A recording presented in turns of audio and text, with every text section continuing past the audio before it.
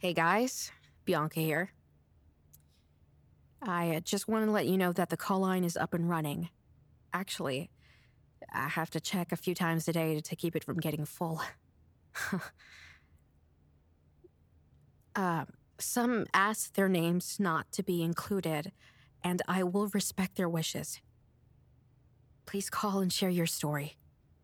Once again, the number is 313 555 2929. Hi, my name is Phoebe. I'm looking for my art teacher, actually. Her name was Miss Hanson, and I never got to thank her for being so supportive. I didn't have anyone else who cared about me or my art. She was always so kind and encouraging. I just got my own studio in New York. Can you believe it?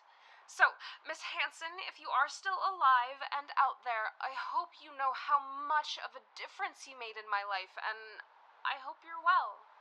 I've been looking for my boyfriend. He is Canadian, named Robert Miles. He goes by Robbie. He was in Detroit for business. He was supposed to be headed to the airport to come home. But he never did. I know it's a long shot, but I've read on trauma and brain damage. He could have been in a coma and had amnesia and forgot about me and his life back home.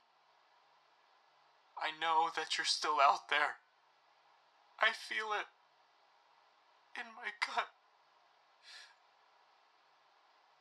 Robbie Miles had brown hair. Short. He was 5'8". No, 5'9". He has green eyes. I sent a picture along. Bianca, I'd stay away from Wes.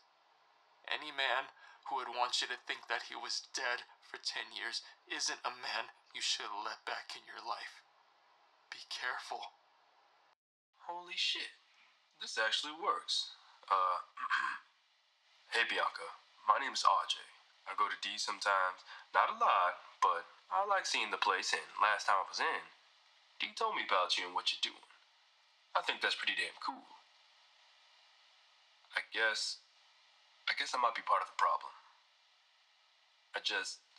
I never really go back until I feel it pull me back, you know?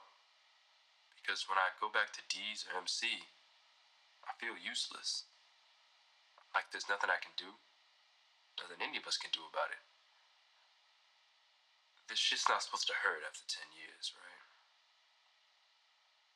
Anyway, if you're ever in New Detroit and need anything, I work downtown at the radio station. Glad you came back. MC needs people like you.